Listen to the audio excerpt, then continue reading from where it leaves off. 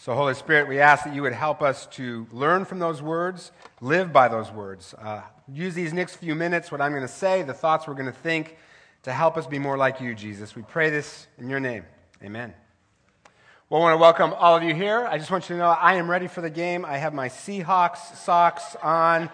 I am ready. I don't know theologically whether God cares who wins the game today or not, but I care. So I remember once hiking with a friend in the Sierras, and we got in this stupid competition about who could hike longer and harder. It was sort of a who is more macho kind of a thing.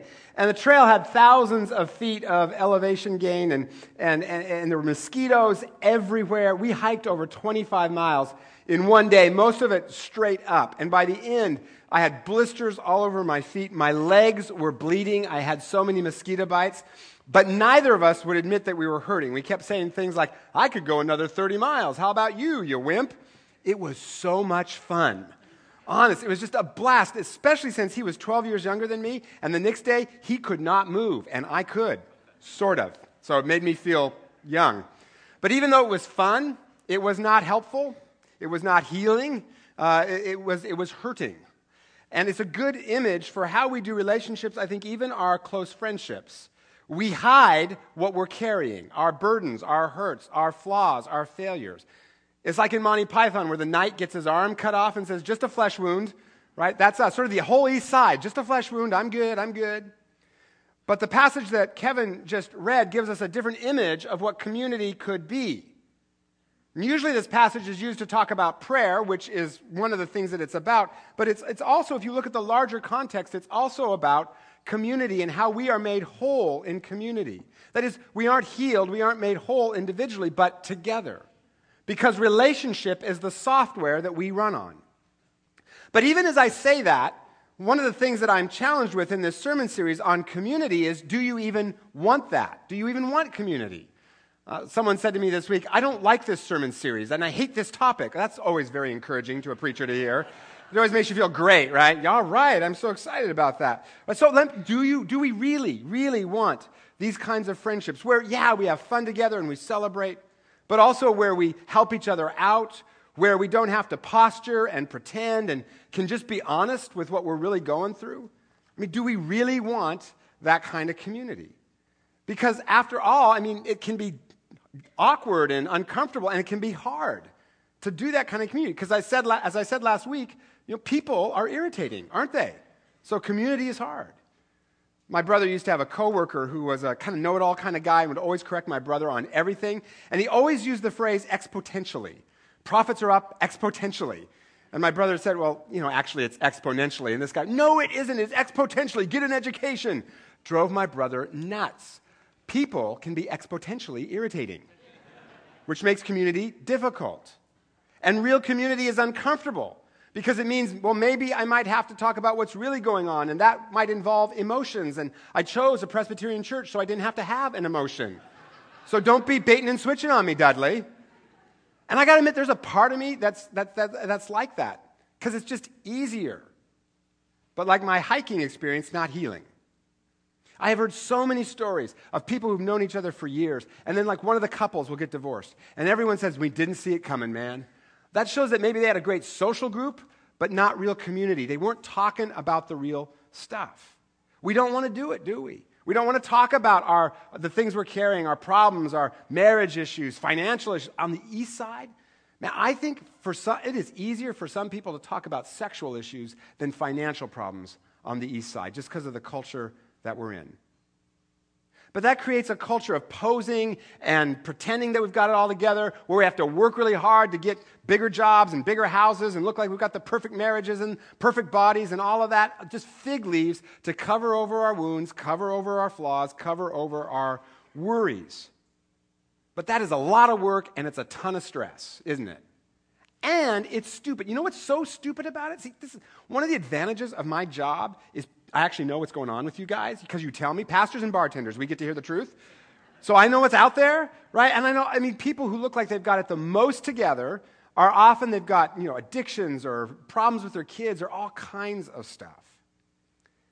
Back in November, when I asked you to write down prayer requests anonymously on cards, and then we exchanged them, remember? And I said, whatever you're going through, someone in this church is going through the same thing. Afterwards, a man said to me, when you said that, I thought, yeah, whatever.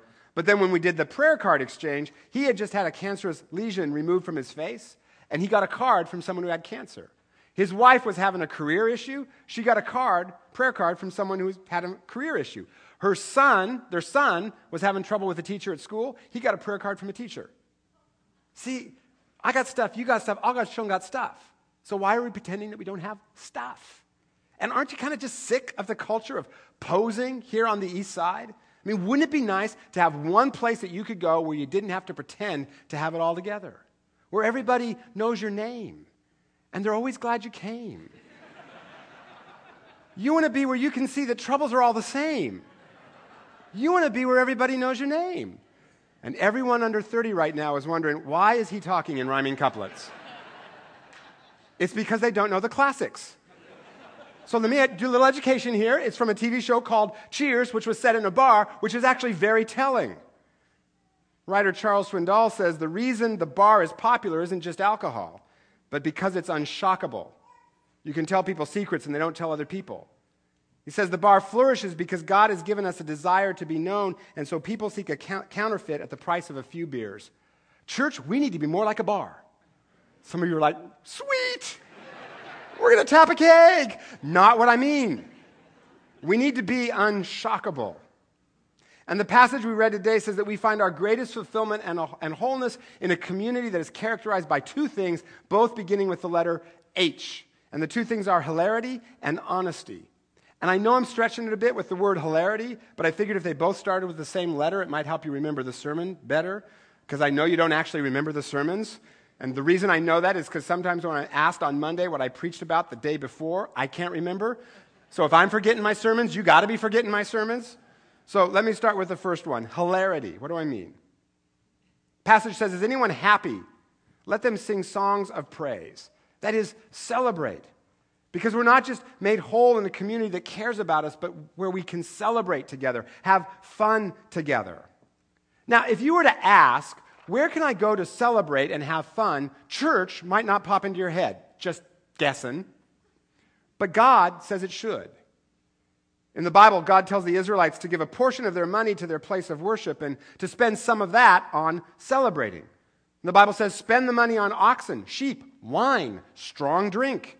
And you shall eat there in the presence of the Lord your God, you and your household rejoicing together. Church just got more interesting, didn't it? In other words, church, get your party on. Now God's not saying, abuse alcohol or be materialistic. Of course not. Those things lead to spiritual death. But he is commanding celebration.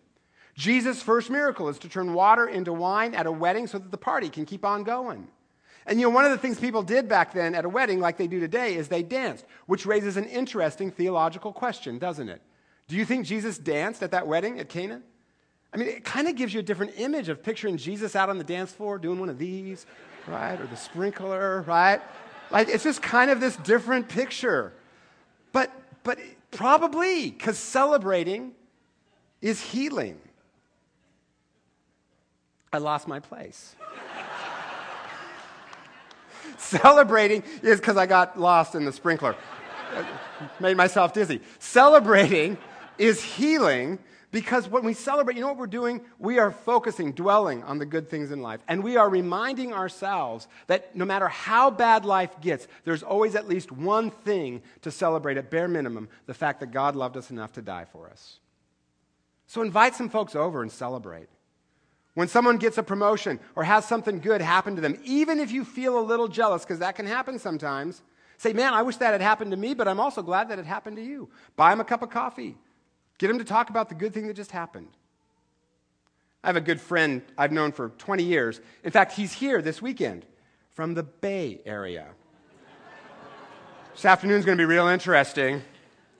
Greater love has no man than this, that he overlook his friend's bad taste in teams. He and I worked side by side together the whole time that I did college ministry, and through that we became really good friends, and we've been real honest with each other. He has been one of my best counselors over the years. We've celebrated each other's victories. We've had fun together. You know, when we did college ministry, taking students on rock climbing trips, ski trips, all sorts of stuff, which, as I said last week, I think is so important. I think especially for guys to do stuff together. Because men, we don't tend to make friends face-to-face as much as we make friends side by side. And he and I built a college ministry together, and that forged a friendship. And we have all these great memories of the hard times, which are now kind of funny, and the good times, you know, we can look back on. I remember one night after a particularly great evening of worship in my college group. I mean, the music was great, the amazing talk, if I do say so for myself. I mean, students were laughing, they were crying, it was just awesome. And my friend and I were walking back to our car saying, wasn't that a great night? And then we saw this group of about 15 guys biking through the Stanford campus.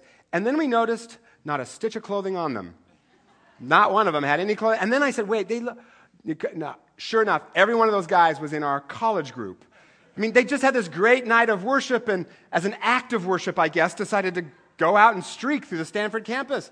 And the killer was, between me and my friend, we had mentored every guy in that group. Like, so much for our mentoring skills. It led to that, right? But we had a great laugh. I mean, we can look back on those things and just remember and celebrate and have a good time. Hilarity is healing. And then the other thing that is healing is honesty. Passage starts by saying, is anyone in trouble? And that can mean any kind of trouble. Basically then, pray about it. Get honest about it. And then it says, confess your sins to one another and pray for one another that you may be healed. And I know this passage raises questions about what happens when we pray and someone's not healed. Great question. I've answered that in other sermons, so I'm not going to answer that today, except to say that the Greek verb for healed can mean either physical or spiritual healing. But this verse is more than just about prayer. It's about community. It says confess. Get honest about your stuff, because that's how you're going to get healed. Not that illness is a punishment for sin. Jesus makes it clear it's not. But modern medicine does tell us if we've got secrets, if we've got problems, and we're carrying that, burying that, that's going to affect our health. The stress of that's going to affect our health. So this passage describes an unshockable community where we're free to confess everything, be real, and find acceptance, love, healing, which is radically counterculture, isn't it? Because everything in our culture pushes us to hide our problems, hide our flaws, our sins, our weaknesses, pretend, posture, pose, and it's all around us. It's everywhere. It's everywhere in the culture. In fact, someone recently sent me a Pepsi commercial from a few years ago that I think makes this point pretty well. So I want you to take a look at it.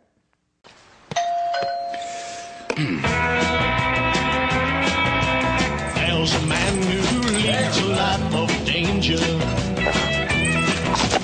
Everyone he meets, he stays a stranger. Every move he makes, another chance he takes. Oh, he won't live to see tomorrow. Nothing makes a sandwich like a Pepsi. It's the cola.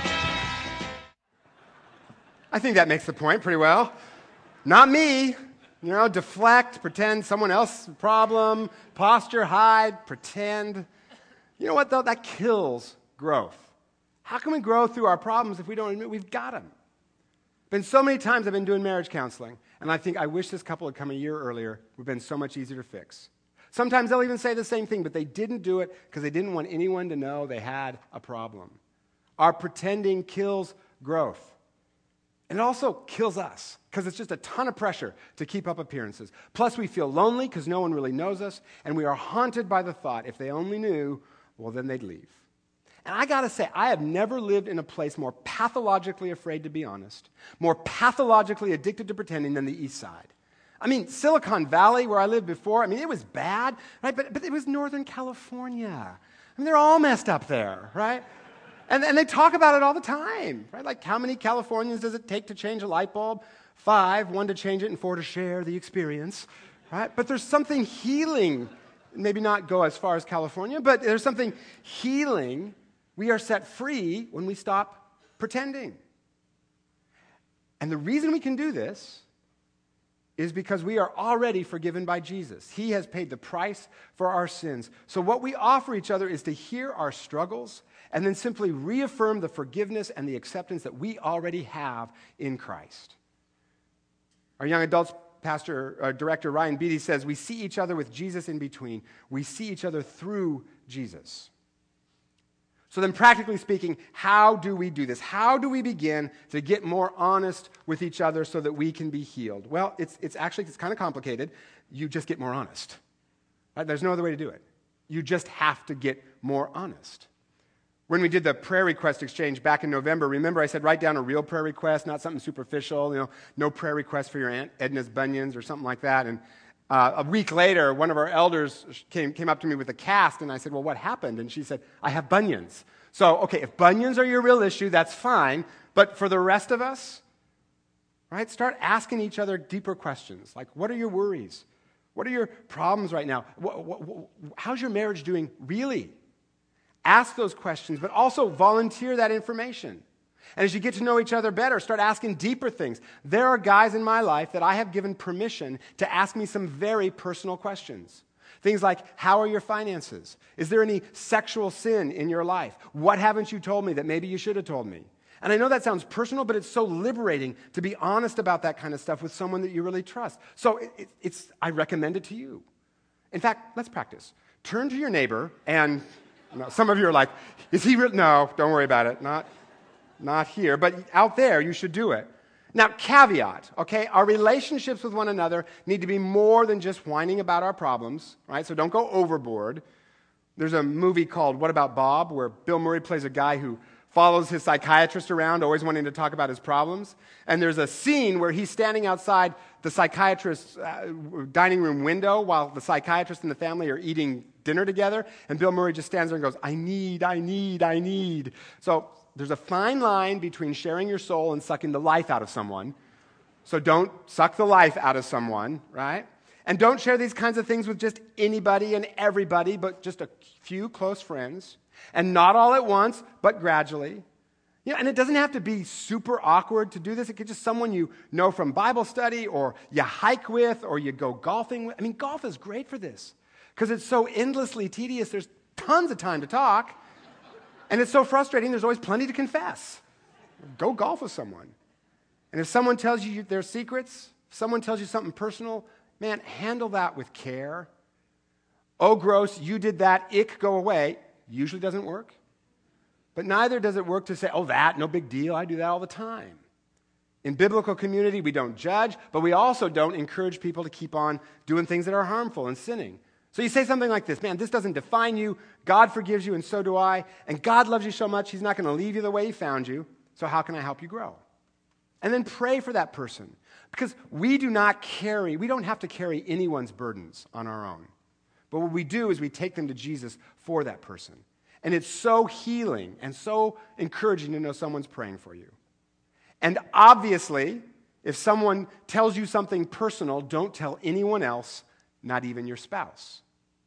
And since someone's got to go first in a friendship to get this kind of thing going, it might as well be you. And I know in a culture of posing, this is hugely risky. I understand that. But we're talking the difference between spiritual life and death here, so you got to do it. Yeah, but they might judge me. Yeah, some might, so don't tell them.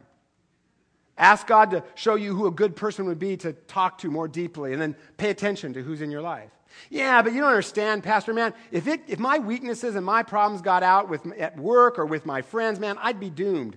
Oh, don't be playing that card with me, man. Do you know how much pressure there is in my line of work to look perfect? It can't be worse in your line of work.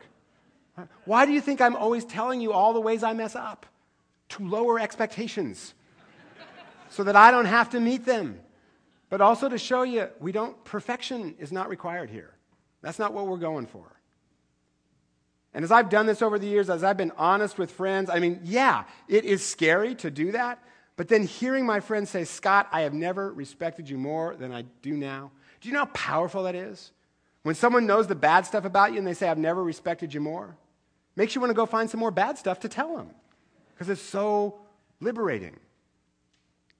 Henry Cloud is a Christian psychologist and a business consultant, and he tells a story about how after the financial crisis in 2008, one of his clients was a Wall Street bank. They had financial advisors all over the country, and these guys were getting letters that said things like, you should die, or you should be in prison, or all this stuff. And most of these advisors, they're just good people, and they were trying to do the best they could for their clients, and financial crisis wasn't their fault, but they were getting blamed for it, and they were just in a world of hurt. So Cloud basically put them in small groups like we do here in church. And he simply asked, what's it been like for you? And got them to talk. And they said things like, I've been a leader in this industry for 20 years, but now I just come into work and I just stare at my computer screen. Another said, I wake up every morning at 2:15. Woman next to him said, my time's 3:15 every morning. None of them had been talking. They're just pretending that they had it all together while inside they were just dying. Well, pretty soon folks started to say things like, I'm so relieved to know I'm not the only one who's going through this kind of thing. CEO got bombarded by emails saying things like, I can't believe the company cared enough about me to send someone to get us to talk together about how hard this has been, and it's already changing everything. Spouses were calling saying, thank you for giving me my husband or giving me my wife back. They were healed simply because Cloud applied biblical principles of community in the workplace. I got an email a while back from a couple who've been part of a small group here for 10 years at Bell Press. And a while back, the wife, she said she just broke down in one of their meetings and finally let the group know what they had been hiding for so long, just a lot of problems in their life, especially financial issues. And they said they saw everything slipping away, partly because of the economy, partly because the husband had been laid off, partly because some clients had, a coworker had stolen some clients from the wife's business, and partly just through some bad choices of theirs. Now, it may not sound like, confessing your darkest sin to talk about financial problems, but really, here on the East Side, I think that was one of the hardest things to talk about. And the wife said, although we do share in our small group, I'd never let them know just how bad it was. And she said they were great. They were strong, supportive Christians. I felt better just having shared it. See, just getting it off your chest is healing. Well, then a couple weeks later, they got a card from their small group and that said they were going to come alongside of them, and enclosed was a check for $2,500 that the group had given them. Wife said, I've never felt so loved and so blessed in my whole life. Nobody has ever done anything like this for me, ever. So they put the money in savings in case they needed it to stay in their home for another month, and then over the next few months, things got a little bit better. Her business started to pick up a little bit better, which helped, and things began to be on the mend. Now, that $2,500 didn't fix everything, didn't cure their financial problems, but it did say, we're not judging you, and we're with you, and we're here to help. And just to have it out in the open and know that they had a band of brothers and sisters that were walking alongside of them was hugely healing. And she ended her email saying, she ended her email saying, just one small example of community at Bell Press. Scott, I thought you might like to know. As uncomfortable as it is to be honest about what's going on inside of us, it is hugely healing. So here's your homework for this week. 2 things. First, go celebrate with someone. Find someone, celebrate something good in their life, something good in your life. Just celebrate, have fun with someone this week. And then in one friendship, second piece of homework, ask a little bit deeper question and share something just a little bit deeper than you ever have before. Because see, here's the thing. Ain't nobody doing this kind of community, even though everyone inside really is dying for it. That's part of why people flocked to the early church, because they saw this amazing community happening and they wanted it. And if we get this kind of community happening here, we're going to need 15 services on a Sunday to accommodate the hordes that are dying to belong to that kind of a place. In the Bible, Jesus says that he will build his church and the gates of hell will not prevail against it. As you've heard me say before, what that means is that hell is a gated community. And that is exactly how C.S. Lewis depicts it in his book, The Great Divorce. This vast plain where people hate each other so much they move galaxies apart just to be alone. But the work of Jesus and his cross is atonement, at-one-ment, pulling together that which has been pushed apart, God and us and each other. So get a little honest, get a little hilarious, and you will get new life. So Jesus, thank you that we're already forgiven and we are already accepted in you. Help us to live in that freedom with one another, to be the kind of healing community you want to create us to be. And we pray this in your name, Jesus. Amen.